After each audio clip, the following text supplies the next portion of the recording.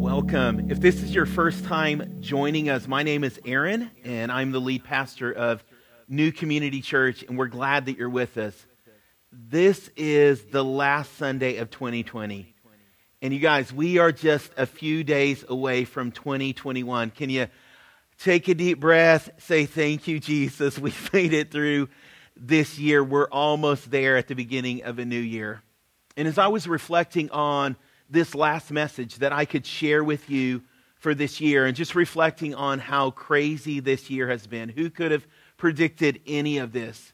Just thinking through all the change that we've been through and had to manage and handle with illness that's been going on, and how each of us have been affected differently, learning how to work in different environments, how to interact different in the public, and in public spaces, and social distancing, all of those things. Murder hornets, like that came this year.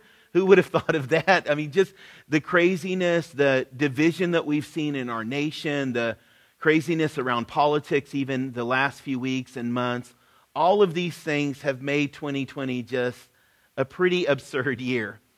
And as I was thinking of any word that I could leave us with, or a message that I could challenge you with, and there's one word that just kept coming into my mind, and that is this idea of peace. If there's something that we need leaving 2020 and going into 2021, it's this idea of peace. And as some of us think about peace, maybe you get this idea of, I know what peace is. It's when everything is calm and quiet. The kids have gone to bed, like no one's bothering me, and I just have a few moments of silence or solitude. Maybe it's being out in nature and everything is just quiet. The sun is coming up. It's the beauty of the nature around you. Maybe when you think of peace, you think of an elderly woman or man or a guy with a long gray beard who has figured out some chant or some meditation, and he's left the chaos and the busyness of this life and spending the rest of his life in a monastery on the side of a mountain. I don't know what your idea of peace is, but when the Bible speaks about peace, it talks about this powerful peace. And that's what I want to share with you today. A powerful peace. When the Bible describes peace, it uses this word, shalom. Shalom. There's this depth to that word that sometimes we miss in our English translation.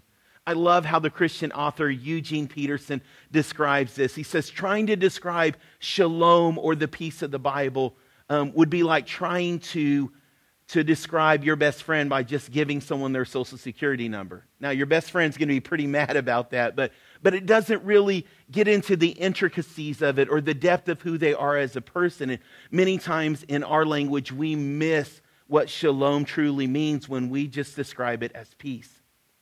What shalom is, it's this gathering all the aspects of the wholeness of God's work and God's will in our life being completed. It's this process of wholeness, of trusting God and understanding He is the one that is working in us and through us. And when this work is complete, when God is working in us and that trust is there, it releases streams of living water. Eugene Peterson says it's like pulsating eternal life inside of us. Now that's a different description of this word peace. There's this energy when I'm imagining what he's describing. There's this power in peace that so many times we miss, but that the Bible tells us is available to us and is present, can be present inside of our lives. And so I want us to look at the scripture in the life of Jesus where we see a picture of this. If you have your Bibles, turn to Mark chapter 4. We're going to start reading at verse 35. So Mark chapter 4, verse 35, and you can hold on to that for just a moment. In case you've never read anything about the life of Jesus, Mark is a great place to start. It's what I call the fast-paced gospel. It's kind of the action points of the life of Jesus because of who Mark was writing to. And so he hits some of the highlights. And so if you've never read the Bible, Mark is a great place to jump in. And in Mark chapter 4, we've already seen some of the miraculous things that Jesus has done, some of the miracles that have taken place. He's been teaching about the kingdom of God and introducing this idea of a God of love to those that he's interacting with. And in Mark 4, it's already been a long day, and this is where we pick up the story in verse 35. This is what it says. Now, that day, when evening had come, Jesus said to his disciples, "Let's go over to the other side of the lake." And leaving the crowd behind, they took Jesus along with them, just as he was in the boat. And there were other boats with him, and a furious squall came up, and the waves broke over the boat so that it was nearly swamped. Are you getting an image of what's happening on the lake that day? And as I'm thinking about this is kind of surprising because the hero of Mark's story is in a dangerous place. The Son of God that he has introduced us to is in a furious storm on this small fishing vessel, and it's not looking too good for him or the disciples that are with him. And the first thing that we see as we look at this idea of a powerful peace is that problems are guaranteed even for Jesus' followers. Problems are guaranteed even for Jesus' followers. I'm thinking if there's anyone that God wants to protect, right? If there's anyone that should never have to experience clouds or thunderstorms, that it should always be sunshine for and happiness and rays of glory around, it's his son Jesus. But even Jesus finds himself in the midst of the storm, and Jesus' disciples find themselves in the midst of the storm. They had to be thinking, okay, God, we've just had this really long day. We've been ministering to people. We've been healing the sick, and we've been meeting the needs of people. We've been sharing your love with so many. And now this storm, this is what you're going to give us. This is what we have to face. It was a difficult moment for them, but problems are guaranteed even for Jesus' followers. See, there are times like that in our life, isn't there? Where we're thinking, okay, God, I've been reading my Bible. I've been going to church. I haven't missed any this month. I've been trying to do all of the right things. And yet it seems like my life is in a disaster. Or it's just crashing wave on top of wave that keeps hitting us. And as soon as we get up, we get knocked down again. And we're thinking, God, I thought you promised peace. I thought you promised tranquility. I thought this life was going to be easy whenever I followed you. I thought that everything was going to be simple, but problems are guaranteed even for Jesus' followers. It's a guarantee in our life. And like the disciples, if we're not careful, our faith will become disoriented. We can become disillusioned with God because we put on him expectations that he never said, or that he never told us, but we somehow assumed that if we came to Christ and if we followed him, that life would be a bed of roses, we'd be floating along the clouds. Students, you would get all A's on every single homework assignment and every test assignment. Every project would go perfect and would go great. You would never have any troubles, like everyone would be fist bumping you at work. Everything would be great. That's what we think sometimes. And then we're disillusioned. We're disoriented when the storm comes in our life, but God never promised a life of ease. See, problems are a guarantee even for Jesus' followers. And so when the disciples are panicking, what's happening? Well, Mark says in Mark chapter 4, verse 38, Jesus was in the stern, sleeping on a cushion. I'm telling you, that's powerful peace, right? That in the midst of the thunderstorm and lightning bolts and waves crashing in on the boat all around them, that Jesus is so complete in God's work in his life, in trusting God, the power of God, that peace that's pulsating through him, that he can take a nap in the midst of it all. He's not worrying, he's not fretting, he's not stressing. Now, I want you to think about what that must have been like. My wife and me, for our 10-year anniversary, decided to go on a cruise, but we didn't have a lot of money, so we got this great idea. When do the cheapest cruises happen? And they happen during hurricane season. And so sure enough, we get on a boat. I think it was somewhere around the time of September was when we were celebrating this. And we get on the boat, and it's during hurricane season, and a hurricane is passing in the line of where the cruise ship is going. Now, the captain was great because he took us a little bit deeper in the ocean, and we had a few clouds. We didn't really hit any of that, but you could feel these waves just knocking up against this boat. And this was a massive cruise line ship. I mean, this is something that had a roller skate rink and a movie theater and a rock climbing wall, surfing area, and a mall in the middle of this. And yet we could still feel some of the effects of the hurricane that was hundreds of miles away. And Jesus and his disciples are in the midst of the storm, and it's lightning and rain is pouring down. And so you can imagine they were feeling all of this, and yet there's this powerful peace that Jesus is able to sleep and rest and trust God in. And I think this is key because when we're in the midst of storm and problems are guaranteed, the one thing the enemy wants to do is he wants to steal your sleep. He wants to rob you of the rest that your body needs and that trust that you have in God. He wants to take that away from you. I remember when one of our older guys, Josiah, was a lot younger, he entered into the season of his life where he started to have bad dreams. And he became really anxious every night. Like he was even kind of, stressed about going to sleep because he was afraid he was going to continue to have these bad dreams or have another nightmare. And Sarah, my wife, and myself, we were praying with him. And then we said, hey, let's just start repeating scriptures before bed. And so we went to scriptures like Psalms 4:8 that says, I will lie down and sleep in peace, for you alone, Lord, make me dwell in safety. Psalms 127:2, Lord, you give your beloved sleep. Isaiah 26:3, you will keep in perfect peace he whose mind is steadfast upon you. See, over and over again in Scripture, there's this idea of this powerful peace that God is working in us, that we can trust, that we don't have to stress, worry, be full of anxiety. We don't have to be robbed of sleep because we can trust in God. And as we reflected on those Scriptures, after a few nights, Josiah came to us and he said, the nightmares are gone. It's because peace is so powerful when we start to reflect on the power of God's word. Jesus could sleep because he was trusting in God.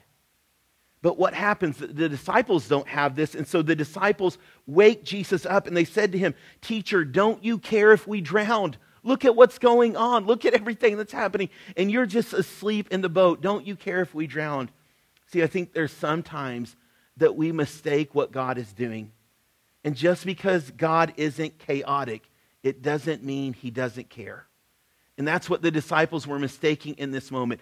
They wanted Jesus to be as frantic as they were. They were panicked and they thought Jesus should be panicked too. Like, hey, you've got to do something about this. We're freaking out. You should be freaking out. And if you're not, that means you don't care. How many times do we want God to react to the situation like we do? And because he doesn't, we think, God, where are you at? Or what are you doing? Or what's happening? When I pray, you should be doing A, B, C, and D. This is how I want you to operate. This is how I want you to fix the problem. This is what I think should be taking place. And God's not like us. And just because he doesn't jump into a panic or a frustration like we do, it doesn't mean that he does not care. See, over and over again, these past few weeks as a church, we've been coming back to this idea that the power of God is in his presence, that he is near to us. And the disciples had forgotten who was in the boat with them. And they had taken their eyes off of Jesus and they started looking at the storm. They had forgot about trusting in God. And his will was the same will that opened the eyes of the blind just earlier that day and that had shown love to sinners and seen them come back into the kingdom of God. It was that same will that was in charge and in control while they were in the midst of that storm. But yet they didn't see that. Their eyes were blind to that. And we have to be careful that we don't miss that. That in the midst of our storm, in the midst of difficulty, in the midst of what we're going through, that we don't ask God to freak out like we're freaking out, but that we trust him. And in verse 39, we see this. Jesus got up. He rebuked the wind and said to the waves, quiet, be still. And the wind died down and it was completely calm. See, the peace that Jesus brought was not that there would never be a storm or that the storm wouldn't be present. It was in the midst of it that the power of God and the will of God was displayed over his creation, over the situations going on around them, because peace is more powerful than the storm.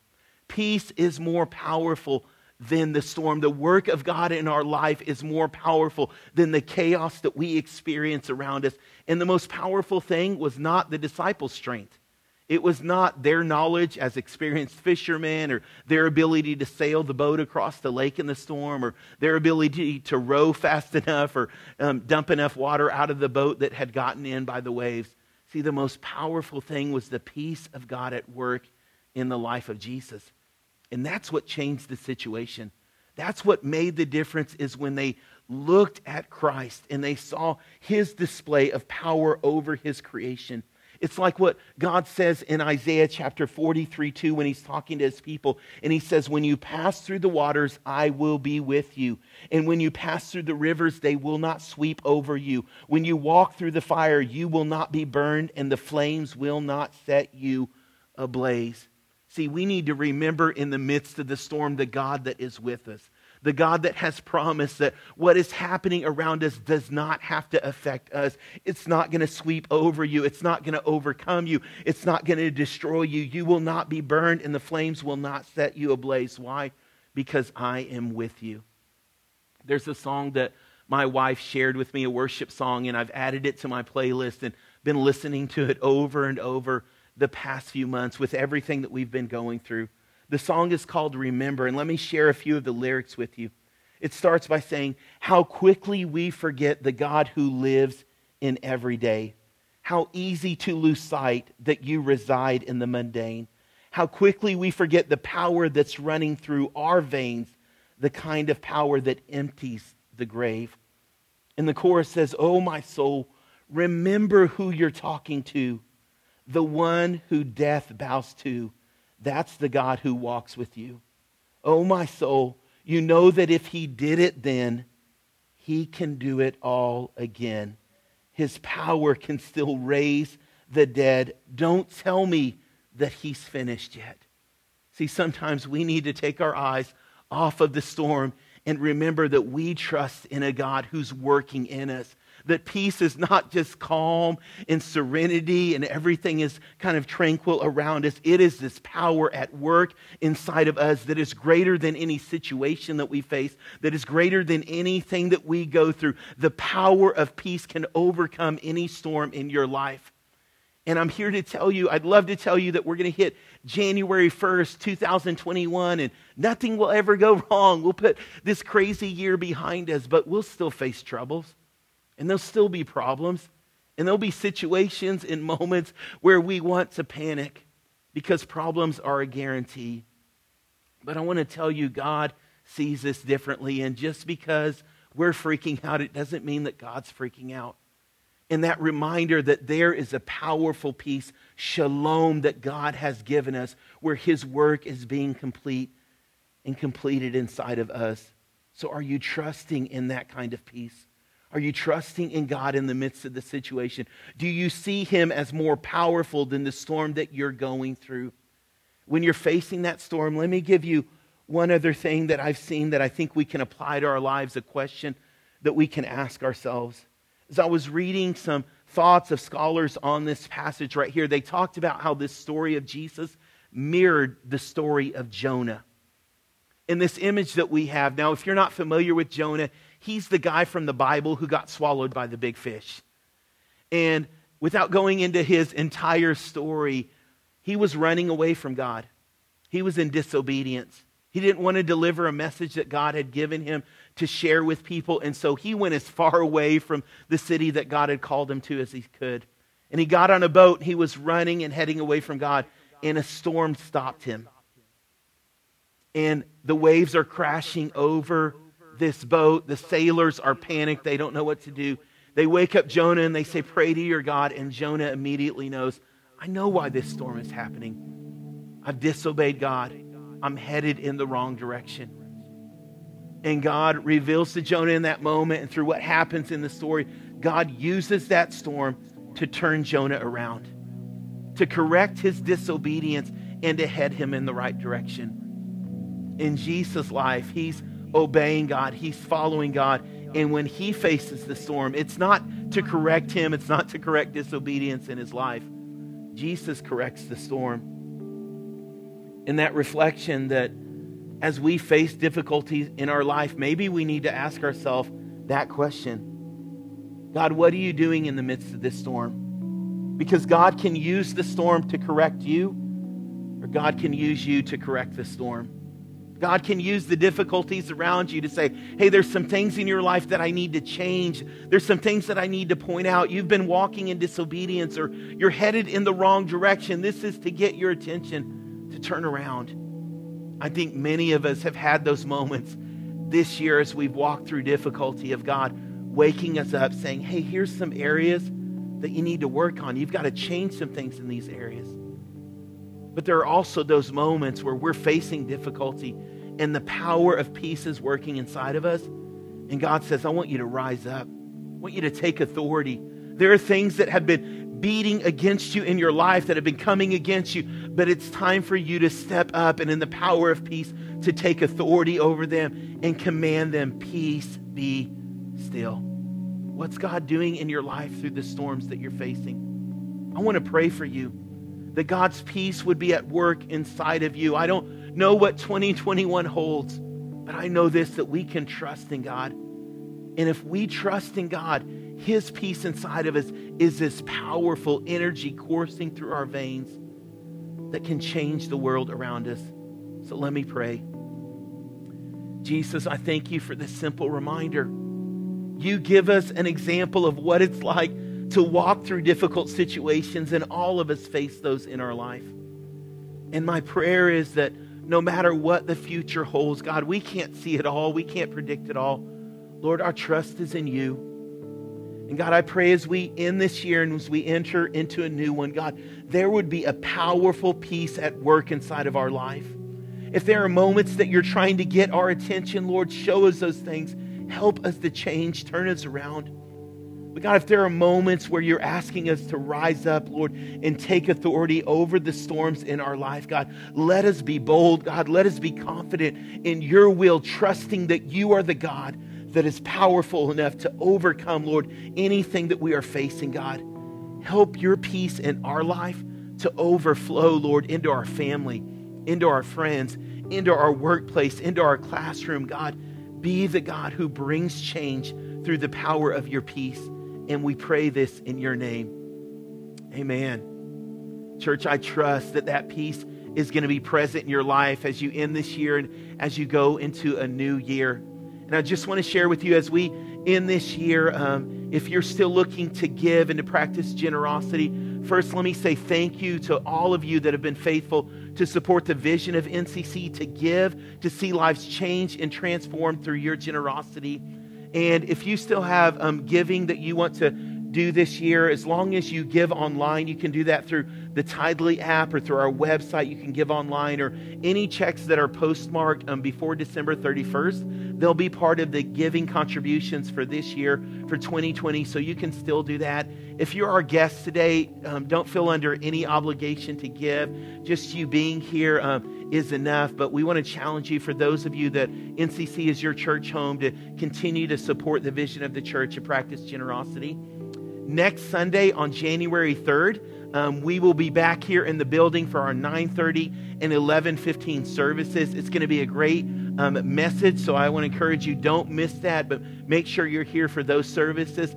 We love you. Have a great week and a happy new year.